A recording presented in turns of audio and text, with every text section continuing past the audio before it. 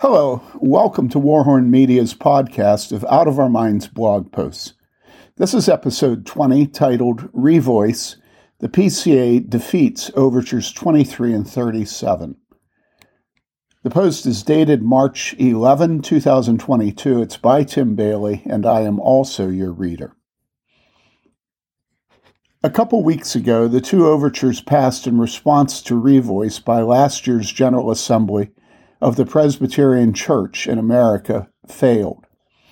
Both overtures, 23 and 37, were changes to the BCA's Book of Church Order and thus required first the approval of the Assembly itself and second the approval of a supermajority of the local presbyteries. Both overtures got the necessary approvals of the Assembly, but failed to get the necessary approvals of local presbyteries. When adopted by the Assembly last year, these overtures were broadly celebrated by the denomination's conservatives, who claimed they were signs of hope, that Covenant Theological Seminary, Missouri Presbytery, RUF, and Kellerites had not yet won their battle to eviscerate the denomination of any incisive, faithful, biblical, and confessional witness to our homosexualist culture. All is not lost, they said. Look at these overtures. Things are looking up.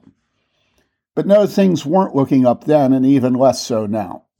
It may surprise some, but I would not have voted for these overtures at General Assembly. Nevertheless, it's also true their defeat at the presbytery level is bad news for the restoration of biblical commitments to the denomination. Why do I say I would not have voted for overtures 23 and 37 at General Assembly? But before answering, subheading Presbyterians and Self-Affirming Gays, a little history.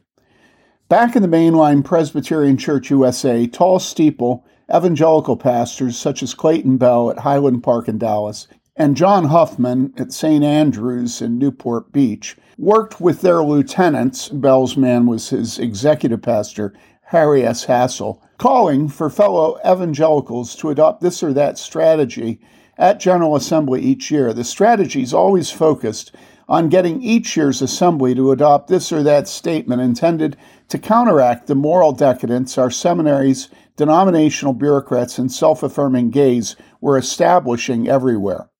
But each year, the tactics and statements grew weaker and weaker. This was predictable given that the weight of opinion among the denomination's evangelicals kept shifting along with the nation's electorate, getting regressively softer and more opposed to Scripture and our confessions. Any statement hoping to get the popular vote of General Assembly's commissioners had to aim for that shifting target. Inevitably, then, these rich evangelicals fought retreat actions, so that after a year or two I became convinced this was not their sad fate, but their desire. Their goal wasn't the reform of Christ's bride, but peace in their time, and that peace required them to show themselves to their constituents as zealous for truth, with losses at the national level working just as well to solidify their constituents' trust and sympathy as victories. Year after year, their ever weaker statements were defeated. Subheading Condemned to repeat it.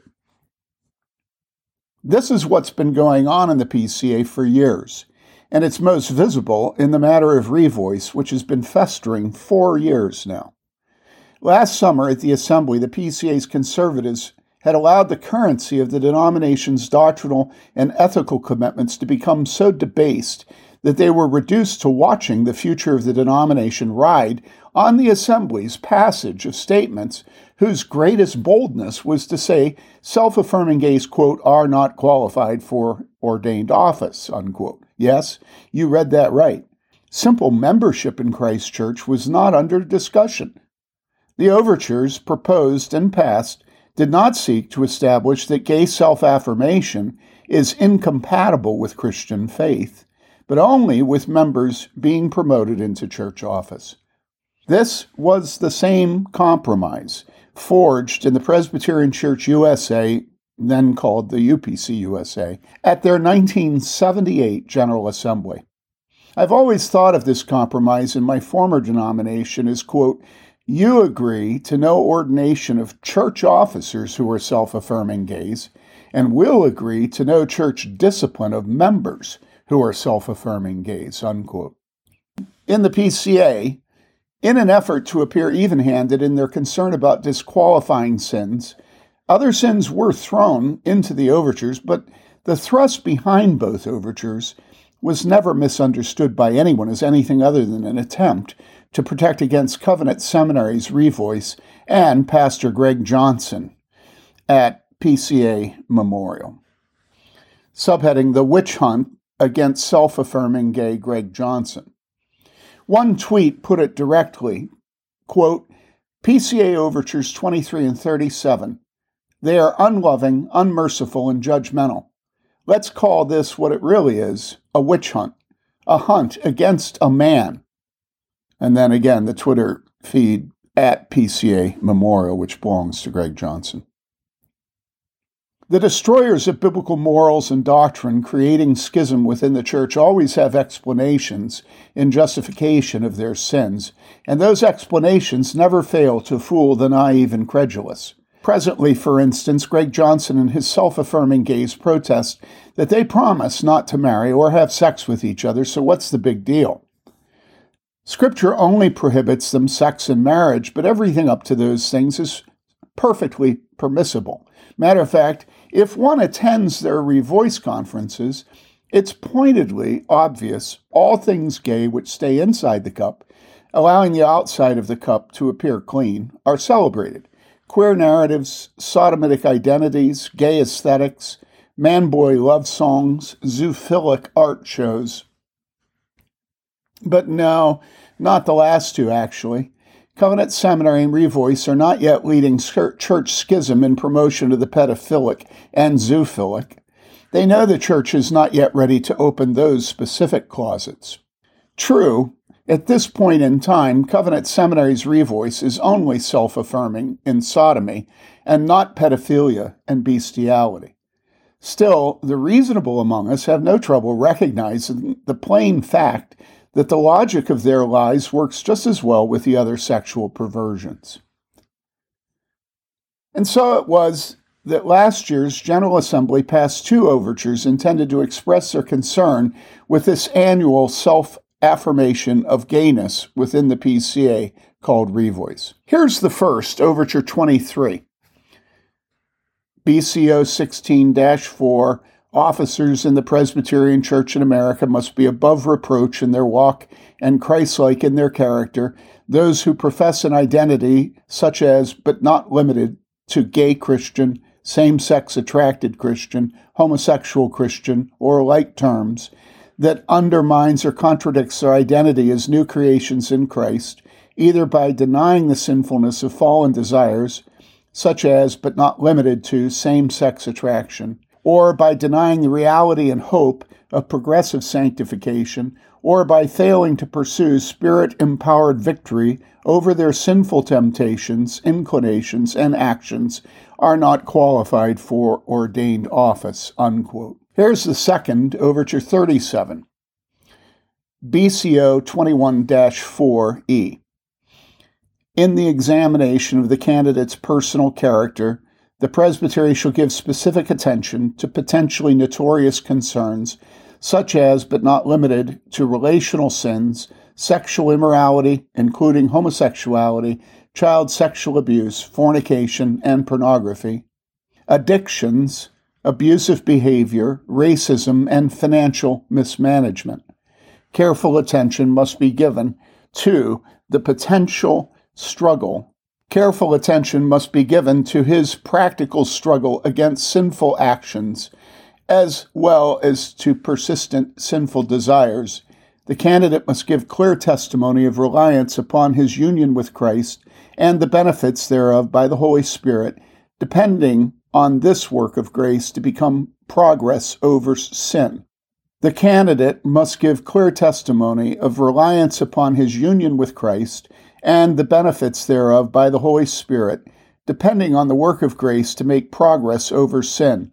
Psalm 103, verses 2-5, Romans 8, verse 29. And to bear fruit. Psalm 1, verse 3, Galatians 5, verses 22 to 23. While imperfection will remain, he must not be known by reputation or self-profession according to his remaining sinfulness, but rather by the work of the Holy Spirit in Christ Jesus. 1 Corinthians 6, verses 9 to 11. In order to maintain discretion and protect the honor of the pastoral office, presbyteries are encouraged to appoint a committee to conduct detailed examinations of these matters and to give prayerful support to candidates.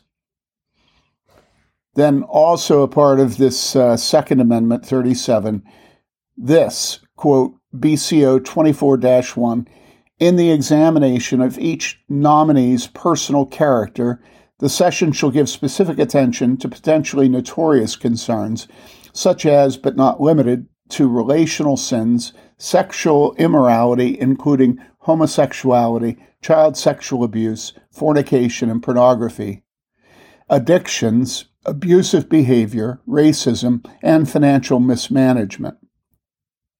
Careful attention must be given to his practical struggle against sinful actions as well as to persistent sinful desires. Each nominee must give clear testimony of reliance upon his union with Christ and the benefits thereof by the Holy Spirit, depending upon this work of grace to make progress over sin. Psalm 103, verses 2 to 5, Romans 8, verse 29, and to bear fruit, Psalm 1, verse 3, Galatians 5, verses 22 and 23. While imperfection will remain, he must not be known by reputation or self-profession according to his remaining sinfulness, but rather by the work of the Holy Spirit in Christ Jesus, 1 Corinthians 6, verses 9 to 11. In order to maintain discretion and protect the honor of church office, sessions are encouraged to appoint a committee to conduct detailed examinations into these matters and to give prayerful support to nominees." Unquote. So then, here is the proposed requirement for ordination to church office, which the PCA has now refused to approve as an amendment to its Book of Church Order. Quote, "Those who profess an identity such as, but not limited to, gay Christian, same-sex attracted Christian, homosexual Christian, or like terms, are not qualified for ordained office." Unquote. Where does this leave the PCA? Subheading, the utility of prolonging the conflict. From the old days in the mainline PCUSA, experience tells us the repudiation of these overtures leaves nothing clear, other than the decay is proceeding apace. Concerning the lack of clarity, does the failure of the vote mean those who self-affirm as gay Christian, same-sex attracted Christian, and homosexual Christian are now qualified for ordained office? The PCA has now refused to approve the statement that they are, quote, not qualified for ordained office, unquote, right? Well, yes, but this does not mean the denomination is now on record that self-affirming gays are qualified for ordained office. Why not? Well, for starters, only a minority of the denomination disapproved of Overtures 23 and 37. Furthermore, if Overtures 23 and 37 were rewritten to be their polar opposites and submitted to this coming General Assembly, they would likely fail. And if the Assembly did pass them and they were sent down to local presbyteries, it's likely they would fail on the presbytery level by an even larger margin than Overtures 23 and 37 failed this year. National meetings or assemblies of any denomination hear reports, appoint functionaries, provide a forum for expostulators, and only ever move the political ball slightly in one direction or the other. Despite their bookend worship services, they are almost purely political and thus do little of any substance. Nevertheless, the women back home must be convinced very important things are at stake, and their husbands and fathers are very much needed, so the charade is kept up. A moderator is elected, committees report, debates are engaged, votes are tallied, victories celebrated, defeats lamented.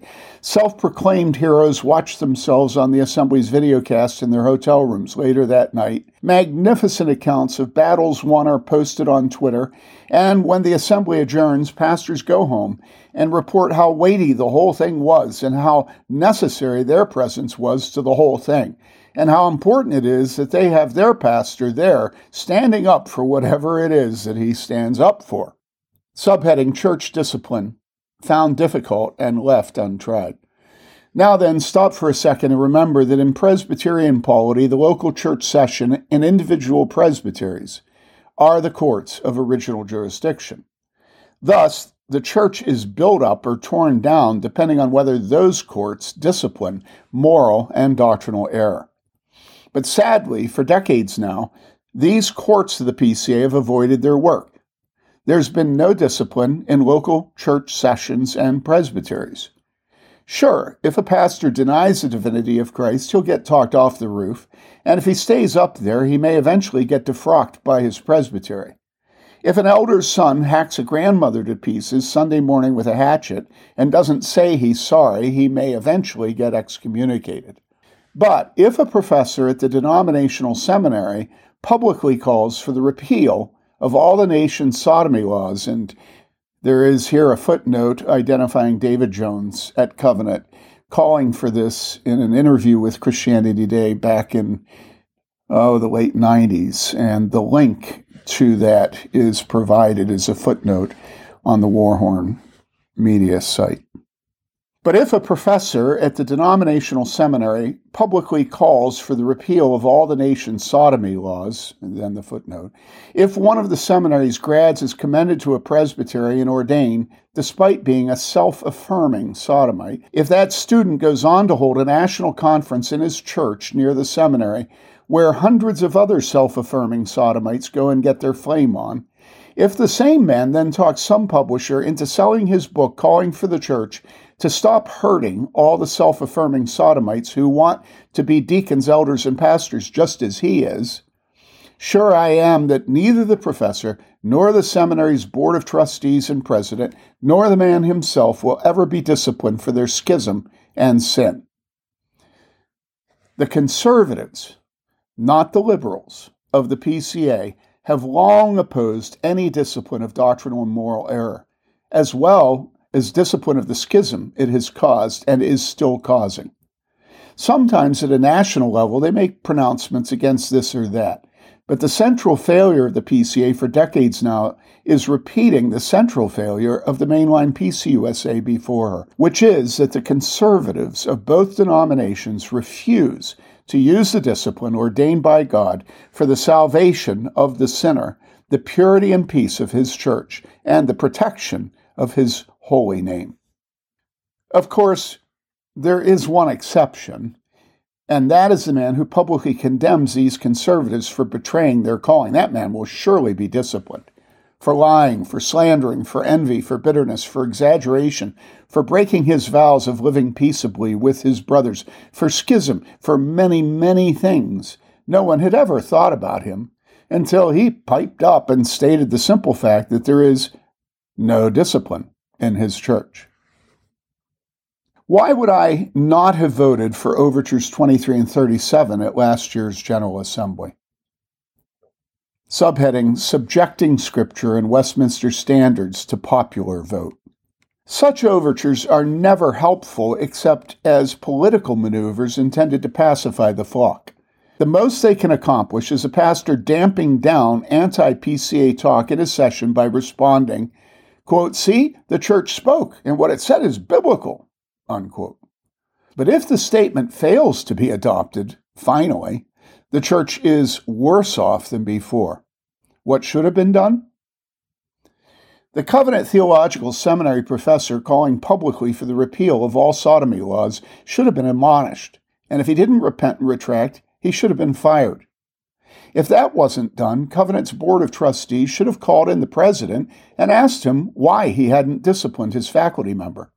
Then they should have given him time to do so, and if he refused or failed to do it in time, he should have been fired. What if Covenant's Board of Trustees failed to call in the president and admonish him? Then, the following General Assembly should have called the Board of Trustees to account and given them a year to resolve the matter to the honor of Christ, the peace and purity of the church, and the repentance and restoration of all who had erred, starting with the professor. The following year's General Assembly should have taken the matter up again, so that if in the interim Covenant's Board of Trustees had not corrected the matter, the Assembly would have replaced the Board of Trustees with men who feared God and trembled at his word. What about the PCA pastor who was led astray by his Covenant Theological Seminary professors and administration in the first place? This self-affirming gay alum and Missouri Presbytery pastor should have been loved and counseled by his fellow presbyters to the end that he repented of his self-affirmation of gayness and gave up his leadership and celebratory status with the butch and effeminates of Revoice. If he refused the counsel, he should have been censured by his presbytery, and if that didn't produce demonstrable fruit of repentance, he should have been defrocked and excommunicated. Gayness is a perversion Scripture lists right next to incest and bestiality. Gayness cannot be self-affirmed by any Christian without violating the seventh commandment in a multiplicity of ways. Gayness cannot be self-affirmed because, like the similar sins of incest and bestiality, gayness is shameful. Being gay is not something any follower of Jesus Christ should ever publicly proclaim about oneself. Quote, "Of such were some of us," unquote. The actual biblical text is you. That a man does affirm his own gayness is a violation of the seventh commandment, as well as the exposition of that commandment given in the Westminster Standards, which read, question 138, quote, "What are the duties required in the seventh commandment?" Answer, the duties required in the seventh commandment are chastity in body, mind, affections, words, and behavior, and the preservation of it in ourselves and others, watchfulness over the eyes and all the senses, temperance, keeping of chaste company, modesty in apparel, marriage by those that have not the gift of continency, conjugal love and cohabitation, diligent labor in our callings, shunning all occasions of uncleanness, and resisting temptations thereunto. Then question 139, quote, "What are the sins forbidden in the seventh commandment?" Answer, the sins forbidden in the seventh commandment, besides the neglect of the duties required, are adultery, fornication, rape, incest, sodomy, and all unnatural lusts, all unclean imaginations, thoughts, purposes, and affections, all corrupt or filthy communications, or listening thereunto, wanton looks, impudent or light behavior, immodest apparel, prohibiting of lawful and dispensing with unlawful marriages, allowing, tolerating, keeping of stews, and resorting to them. That would be like our bathhouses and massage parlors today. Entangling vows of single life, undue delay of marriage, having more wives or husbands than one at the same time, unjust divorce or desertion, idleness, gluttony, drunkenness, unchaste company,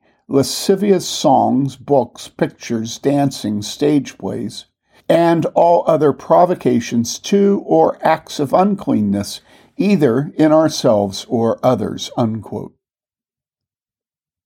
As we have pointed out repeatedly, Greg Johnson and his fellow Revoices are in open defiance of the seventh commandment, and the Westminster Standards provide all that is necessary to prove their defiance and find them guilty of gross and public immorality.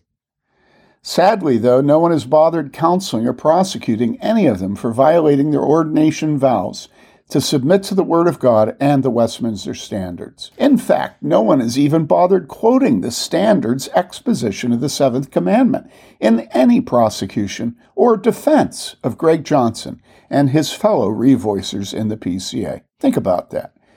No one has bothered pointing out or prosecuting these men and women for their, quote, unclean imaginations, thoughts, purposes, and affections, unquote. For their, quote, wanton looks, impudent or light behavior, unquote, or for their, quote, undue delay of marriage, unquote. The list of their violations of the seventh commandment could be explained at great length and also added to, but there's no use. Where there's no will, there's no way. I would never have voted for Overtures 2337 because we were not motivated by a love for Greg Johnson or any of his fellow revoices. They were only motivated by a desire to whitewash the outside of the tomb the PCA is becoming. But maybe the worst thing about Overtures 2337 is the damage they did to the authority of Scripture and the Westminster Standards. Anytime a referendum is held on what is already crystal clear in prior standards of authority, those prior standards of authority lose some of their authority. After all, the referendum is taking some of their content and putting it out there for a vote. But really, how can anyone vote on what God himself commanded and the Westminster Divines exposited in a way that could not be a more clear condemnation of all things revoice? Now, alas, God's seventh commandment, as well as Westminster Standards' exposition of that commandment, have been officially relegated to the sideline, while a much weaker and smaller statement of that commandment and its exposition were put forward for a vote and lost. For more on the Church's betrayal of homosexuals, as well as recommendations for pastoral care of those suffering this temptation, get a copy of our book, The Grace of Shame, 7 Ways the Church Has Failed to Love Homosexuals. It's on Amazon. Thank you for listening. Do us a favor and subscribe to this podcast. 2, tell your friends they can now subscribe to audio recordings of Warhorn Posts. We depend on you as our only marketing. So until our next post, stay warm, devote yourself to loving your neighbor, and love God with all your heart and soul and mind and strength. This is Tim Bayly saying thank you for giving us a listen. Goodbye.